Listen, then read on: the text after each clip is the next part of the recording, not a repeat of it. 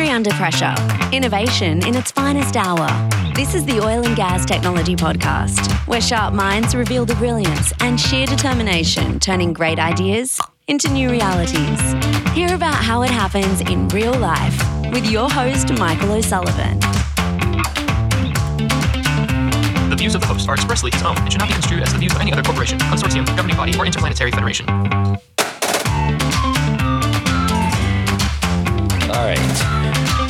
All right, folks.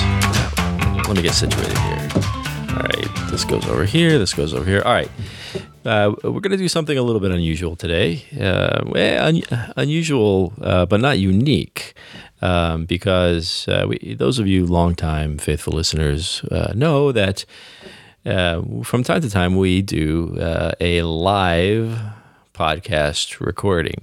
So I don't mean live as in like a live stream or like a live radio program. It's not, you're not listening as it's happening. It's still pre-recorded because we want to make sure that we did a good job, and we did in this case. But these live podcasts are usually in front of some sort of an audience, it would be like at a conference or some sort of special event. Like somebody's having a party, and all the other entertainment options were not available, and so they called us. But in this case, it's the event was a special product unveiling, a launch of a brand new product, and it's not. And one reason why I love this episode is because you've heard me say this before, where this industry has been in the business of technology for a long time. I have a clever little catchphrase that I won't say until the end of the show, but technology isn't always in oil and gas. We get very preoccupied with what we now call the digital technology, the computing stuff.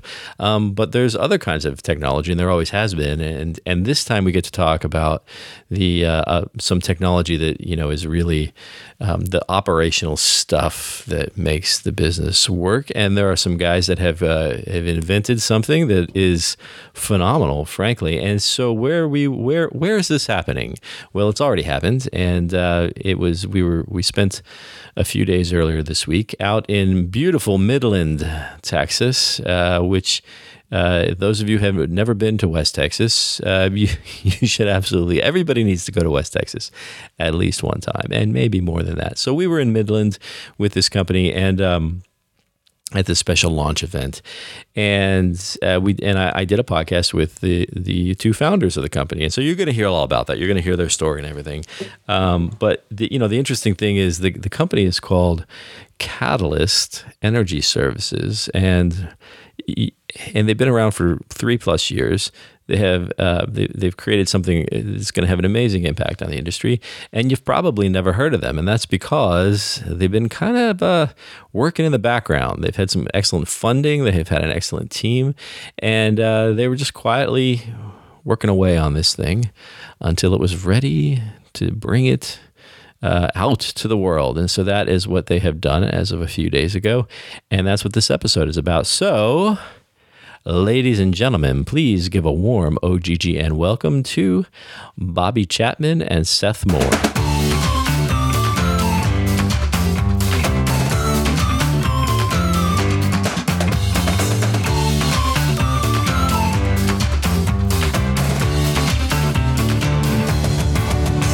All right, folks, we are here on location at the Petroleum Club in beautiful downtown Midland, Texas.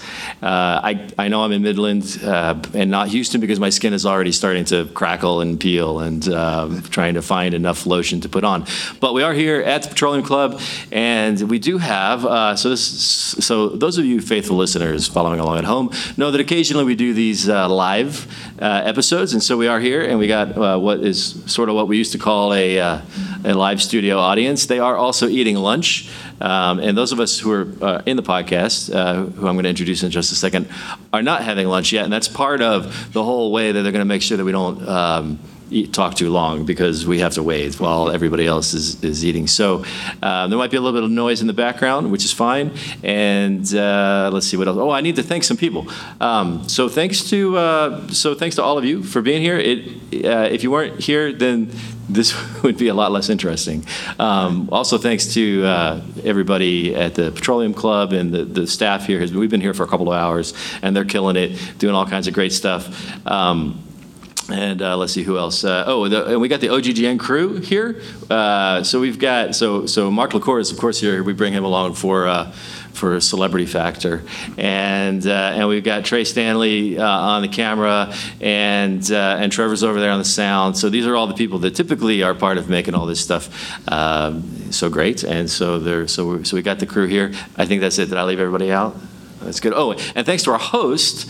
So the host of this event, Catalyst Energy Services, who put this all together, and also happens to be our guest for this particular episode. So I'm here with Seth Moore and Bobby. I already forgot your last name, Chapman. And Bobby Chapman. You two guys started the company. We've already had a little bit of the event here where you talked a little bit about it, but now we're gonna get into it a little bit more. First, though, a little bit about you two. I know, so you guys have both been, you don't look like it, but you've both been in the industry for many decades. And you both have worked for companies, some of those companies that are household names, at least household names for those of us in oil and gas, right? Companies like Halliburton and Weatherford and Key Energy. Yes. You both have like lots of great stories to tell. So we'll just do a little bit. Seth, I'll start with you. And I know, let's see, what do I know about you? So you're from Louisiana originally, right? Yes. But you're living out here in Midland. I'm out here now. Been here for 8 years. Right. So, and I know, let's see, well, what else? What else is part of your, and you and I got to, so I know you a little bit better because we got to have coffee a couple of weeks ago. What else? I think a career that's spanned a long time. Got to do a lot of very interesting things throughout it. Worked on some good teams on some great projects with customers where we looked for ways to solve problems. I think that has driven me to associate with like-minded people that to look for ways to innovate, and how do you go about creating something that's truly different. That brought Bobby and I kind of back together. We'd worked together years ago, and we took our careers took a little bit of different path, like this industry often does. Yeah, sure. And when the call came in from Bobby to I've got an idea, let's talk about this. I jumped at the opportunity to do something that's truly, we think, is innovative, and you hear people talk about changing the industry, or I think that may get overused somewhat. But I think in the space with which we play, we truly have the ability to do that. I'm excited about that. It is great, and I did a little bit of homework on what you guys have been doing, so I'm a little bit, and it is exciting. There's a couple of other interesting things about you, though, too. Like I think I forgot to mention you're a petroleum engineer originally, right? And petroleum services, yes. So but you have lived in a few different places, if I'm not mistaken. Is this because they kept chasing you out? Yeah, that's right. With the locals behind me with pitchforks. No, the Middle East, the Far East, India, Indonesia, Malaysia, Russia, Japan. A lot of great in this great country. Denver and Houston, Louisiana, and New Orleans, that's like a country. So I've been blessed to get to really experience a lot of the geography of our industry. A lot of the great basins within our industry, while doing something that I love to do. So no, very fortunate. It's actually blessed. In this industry, there's a lot of people who have similar stories about living in all these other places. Okay, all right, enough about you. Sure. So Bobby, yes. So you and I really didn't get to hang out earlier. So and it also appears that you're sort of a mysterious figure. Like nobody really. No, I was trying to do a little homework like in advance, and I did. There's a couple of things. I know, and you're also a petroleum engineer, and you worked with some of those same companies. I don't know if you've globetrotted quite as much as not as much as Seth has. But now I was told that I may or may not want to bring up LSU. So but it's a. Yeah, 2019 would have been a good year to mention LSU, yeah. Not the past 2 years. Yeah, but you are a big fan. So, I am. So you are. And Had season tickets for 50 years. 50 years? Yes. Wow, that's a long time. All right. And anyway, so what else about your story that's interesting? Yeah, so like Seth, I was born early years in Louisiana. So we were actually born and raised not too far apart in kind of north central Louisiana, hence why I went to LSU. As they say, I wasn't born in Texas, but I got here as fast as I could. Yeah. So been living in Texas for most of my life now. Got out of LSU, went to work for a very large integrated services company. Yeah. And actually learned the business there. Eternally grateful for those guys for teaching us the ropes and the right way to do things, actually. Yeah. So good. Did you two work together when you were there? Okay. So you've known each other for a long time because you mentioned Seth. You mentioned that when the call came from Bobby, which sounded a little bit dramatic when you said it. So when the call came, I answered the call. So let's and since you're founders, usually a why and how do we start the company is, which you got into a little bit earlier, but that usually comes into the story of your life. So what was that? What instigated all of that dramatic call that you got? Well, Michael, when I left Halliburton, I guess I proceeded to breaking out a little bit from what I was at Halliburton and really started an entrepreneurial career, starting companies and basically selling those. And I've done, I think this is my fourth industry startup. Helped Weatherford start their business. I was actually involved with a company we were starting a fracturing services company in Argentina. Which can be a very frustrating place to do business. Yeah, sure. And really the U.S. market in 2018, 17 and 18 was beginning to rebound. So really kind of planted the seed, started generating the idea of maybe there was an opportunity to do something different in the U.S. A lot of legacy competitors here that had older equipment and thought there was an opportunity to do something somewhat different, starting with a blank piece of paper. Just how would I do this if I wanted to start over? Sure. So Seth, what did you hear so the call came, like what was it that got you all excited? The exciting part was doing something at a high level that really had not been successfully done before. So it was a challenge, right? Okay. There was some obvious benefits if you could pull it off. And so that was the exciting part of it. But I think the thing for me, I was kind of getting along in my career and years, and it's like maybe here's an opportunity to do something in the latter stages of my career that could have a very long-lasting effect on the industry. And of course, Bobby, a ton of respect for Bobby from way back. So he and I to be able to partner together, that was exciting. So it's an interesting thing, right? Because you guys essentially have a startup that started about three years ago, something like that. You said you weren't. So you were well into your careers at that point, right? You didn't have to. I've done that startup thing before. It is not for the faint of heart, right? No. And it's not for somebody who says, I've kind of been working a long time and maybe I don't want to work so much anymore. And so you weren't some like young people in the industry who said, we got this great idea, it's going to change everything, and we're going to get rich, right? So there's a mission here that really has something that's not the usual kind of what's in the crosshairs barriers for people that have a startup. So, and that's the part of the story that I think is interesting, because it's something that hasn't been done before, but it's doing something for the industry that I think is great. So maybe we could just a little bit of like history of historically in fracking.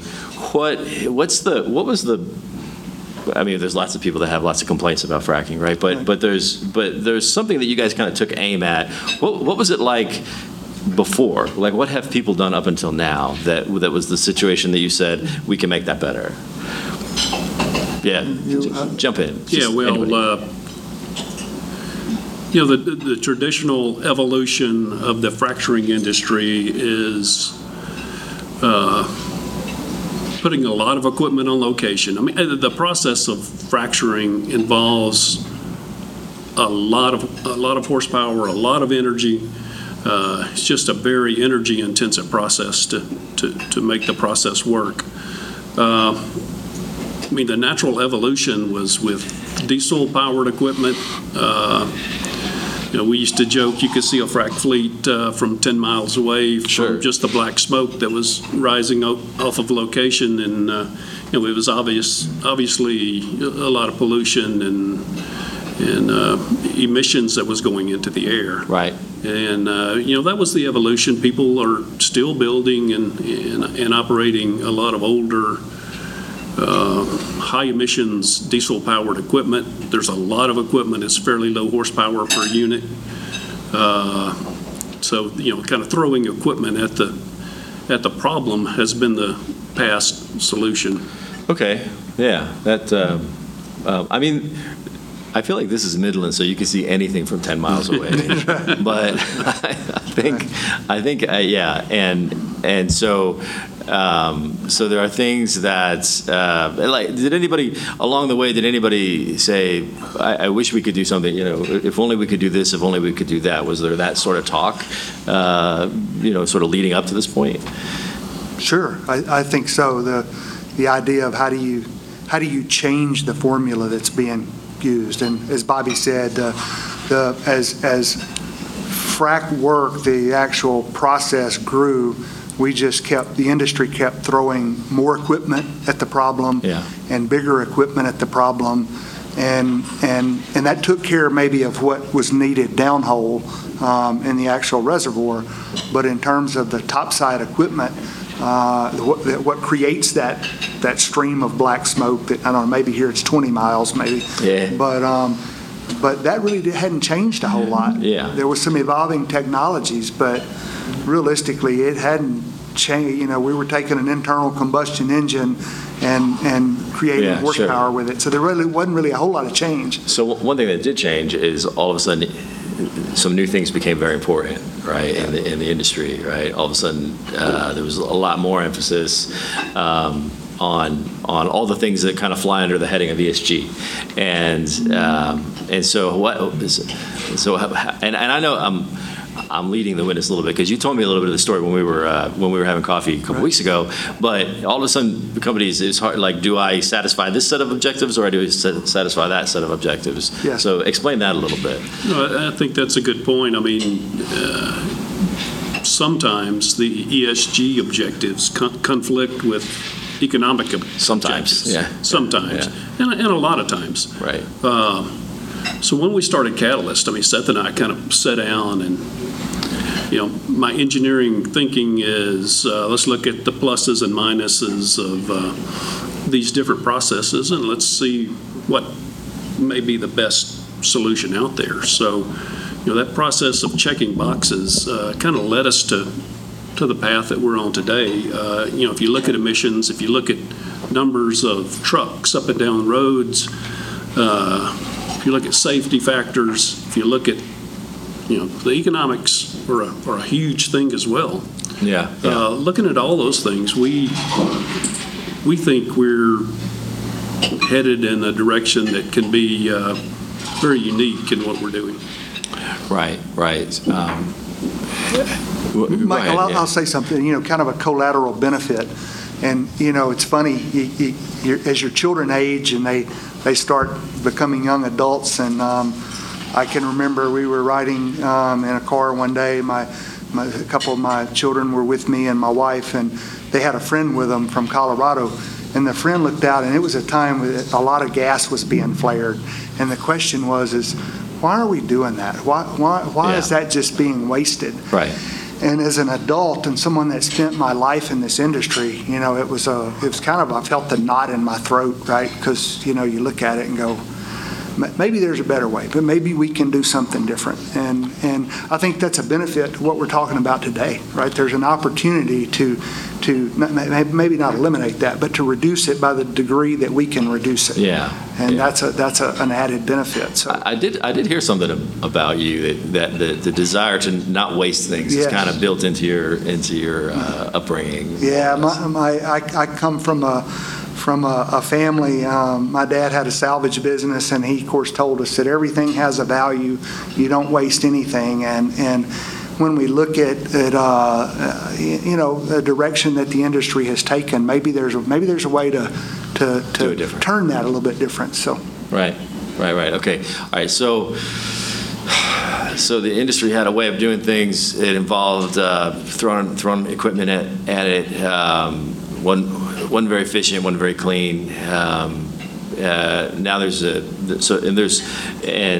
people out there who are saying maybe we could do this differently. On top of that, there's some new industry pressures that are saying you really need to do this differently. And somewhere in the midst of all that, you guys have this idea, and fast forward to today, and you're unveiling a product. So, which by the way, I have to say, Vortex Prime is a really cool name. I mean, and I understand there was a little bit of thinking that went into it. And it does sound a little bit like a Transformers movie, right? But there was and I know, and I've been in the position of having to name a product, and it's never a good time. So I think you guys came out with something good. But what is it? Like, what in terms of this whole and we're not going to get into like doing an infomercial for the product, but what we want to understand is what is the potential for changing the industry, and what are you all bringing to the party in this particular thing that you're so passionate about? So you got in there, you did something about it. What does it look like? Go. So taking,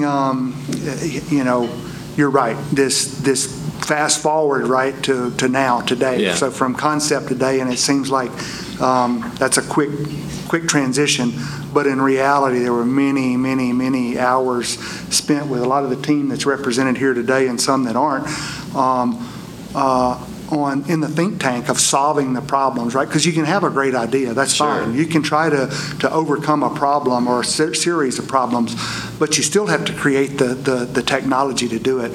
And there were challenges. I mean, we were like any innovator, right? When you start down that path, you don't know what you don't know, and as you come along, you find those things. We had a great team to help solve that. So the idea was to take a kind of an aeroderivative gas turbine, and which is a high horsepower engine, and put that in a direct drive configuration and turn a pump with it. So different maybe than some of the stuff you see where they use those to generate electricity to run a pump. This is a direct drive, so you don't have some of that mechanical loss that you do in some of the other technologies. It had been tried before unsuccessfully, so So why? Because it seems so. I mean, to me, it sounds like what you just said was we got this thing running over here, and it's creating electricity, and then the toast pops up, and the golf ball runs down the thing, and then and you said, well, we just take all that out, and we just drive this with that. Right. Why was that so? I think that some of the challenges had been in how do you control all of that? How do you make that work in a way with precision? Our customers require us to be precise in our pressure and in our rate, and bad things happen. So yeah, that's right, and none of us want that to happen. So how do you create a control that will allow you to do that? And we took a kind of a page out of the playbook from our upbringing, which was kind of the big red company. You create within, you build within, and we've gone down that path where our guys and our think think tank. We did that problem solving ourselves. We did the manufacturing ourselves here in West Texas. That was exciting, and I think that at the end we ended up with a better product. We chat back and forth sometime. Was that the most expeditious plan? I'm not sure, but some of that we lived with. But Sure. we think that at the end of the day we ended up with a better product, and there's a lot of pride in it. So. Yeah. And certainly we've considered other options. I mean, the electric technology that's out there is interesting. I think it has some challenges personally, mostly economically. Right. I mean, we sat down and looked at that technology. I think from a technology standpoint, it's very doable and it's interesting, but it was tough for us to make the numbers work, and I'm not sure I could sell my investors on the capital it takes to build an electric fleet. Yeah. For what that electric fleet, what the profit it produces is probably not that attractive today. Yeah. Makes sense. And so that's how you get to. You mentioned earlier. I can't remember whether you mentioned here or we heard it earlier, but the reduced footprint, right? So much less, and it's important for people to understand sometimes that when we talk about less equipment, fewer pieces of equipment in these environments, these aren't like washing machines, right? Like these are big things. That's right. Yeah. And so you take all of that out, and you have anyway. So go ahead.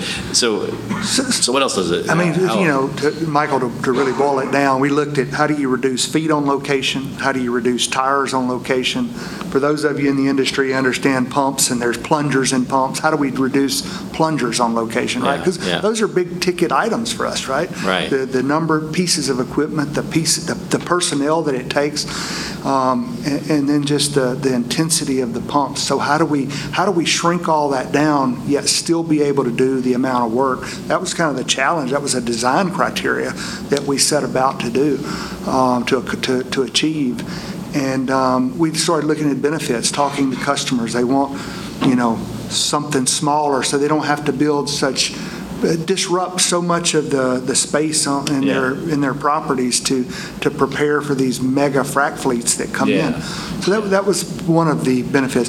The feet part, I mean, from a safety aspect of being able to have less people that are there in harm's way and less pieces of equipment to rig in, and the speed with which we can move from one spot to the next spot. Those were all drivers. Right. And you mentioned that when we were talking before about being able to, And so that gets back to the satisfying the ESG objectives, which are obvious in everything that you just said, but also the economic objectives, which would otherwise have to be sacrificed potentially, right? But sure. But you're able to. So you had this idea, and you had a team who's here. So how did they look at you when you said this is what we want to do, right? Because it's pretty different, right? I think we got various responses.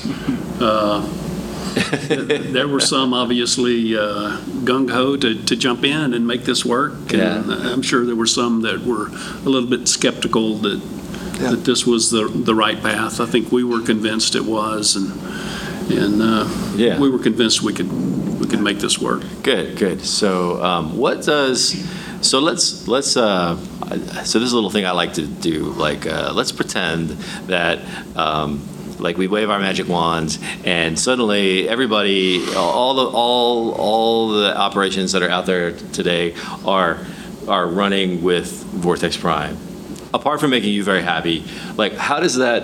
What happens to the industry if that were to be the case?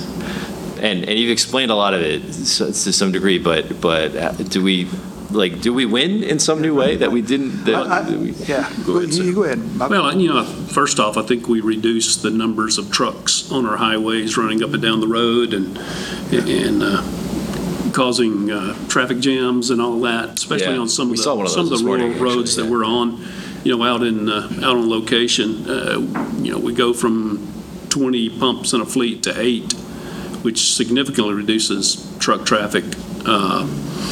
Certainly the number of people, as Seth has mentioned, feet on location, from a cost standpoint, safety standpoint. Safety's big, right? I mean, all those are clear advantages.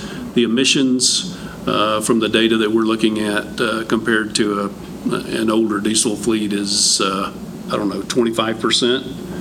25% reduced, or 25% of the 25% of probably the original emissions, and we try to convert those to CO2 equivalent, which is kind of the way most people are looking at things, and it's a significant number in just emissions of carbon. Right. I mean, all those are clear advantages.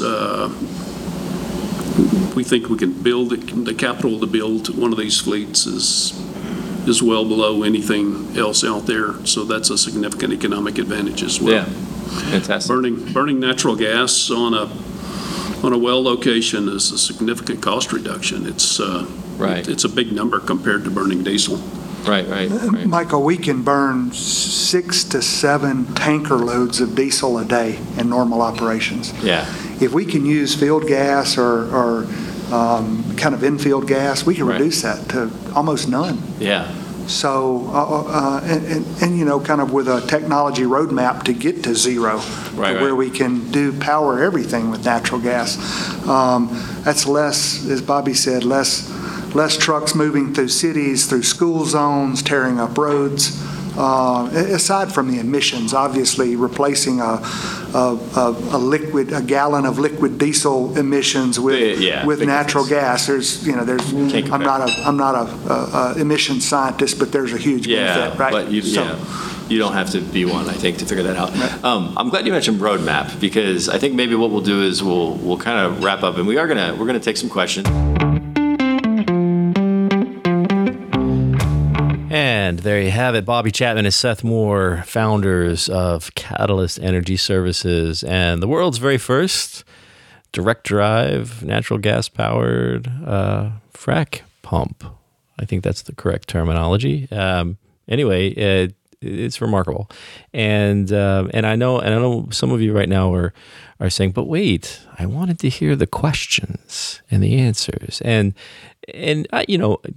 maybe you did. I'm going to tell you right now, they were excellent questions. The audience asked excellent questions, but they were really just questions that were very specific to the, kind of to the people in the room and some of the discussion that was happening there. So, however, if you do have questions, then of course, you always know how to get in touch with me. You can send an email to michael@oggn.com, and I'll be happy to hook you up with the right folks to get to find out more about that.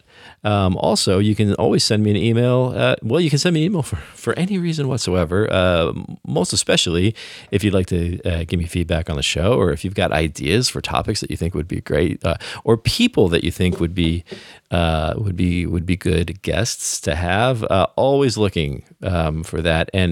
And frankly, it's I could use all the help I could get. So if you have any ideas, send them my way. Also, keep an eye out for what's happening with OGGN, because things are happening with OGGN. And the best thing to do is follow us on LinkedIn, and most likely you won't miss anything there. Although sometimes we're so busy we forget to tell everybody everything that's going on. But one thing in particular that you want to look out for is, let's see, you're going to hear this episode during the week of February 21st. Well, you may hear this. Who knows when you're going to hear it? But that'll be your first opportunity to hear it. And if you're a regular listener, then you're going to hear this right there in that last full week of February. And so the week after that, on March 3rd, is the debut of the new OGGN unscripted live stream video, and this will be live, and you will be watching it. Well, if you watch it live, you're going to see it as it's happening. Of course, you might be. You can always watch it later if you want, because that's the world we live in. You can watch it now. You can watch it later, and you don't have to like break your leg tripping over the furniture, running back from the bathroom because the commercial is over. Those of you who remember your siblings saying, "It's on," and you ran as fast as you don't have to do that. You watch it now, watch it later, but it's a live stream and it's unscripted. That's the title and that's the spirit of the show. And I'm not going to say too much, except that we're going to have some. I'm a host of the show. I've got a co-host who is Kayla Ball, who's been one of our fan favorites. She's been on numerous podcast episodes with me. She and I go way back, and we're going to be having very interesting guests come on each month, and it's not going to be real planned out. So we're just going to have to see what we end up talking about. But I will tell you that the show opens with cocktail time and real live cocktails that are going to be happening on the show. And so therefore you might want to do the same yourself and kind of join in the spirit of things, and we'll see how it goes. There's also a ping pong table in the mix. So that's all I'm going to say. And it is happening March 3rd. The live stream will be at 3 o'clock Central Time, 3 p.m. That's 1500 for those of you in other languages, and it's going to be great. I'm just telling you, it's going to be great. And so you need to you can follow us on LinkedIn, and you'll get all the information that you need to know about how to watch that. All right, that's going to wrap it up for today. Thanks everybody for listening, and because if you weren't, then this would just wouldn't matter. It just wouldn't matter. But it does matter. And so thanks to our listeners. Thanks also to the OGGN team for all of the great work that they do, most especially my audio fixer guy, Mr. Mac Roman, who always makes us sound fantastic. And now I will get to that line. And this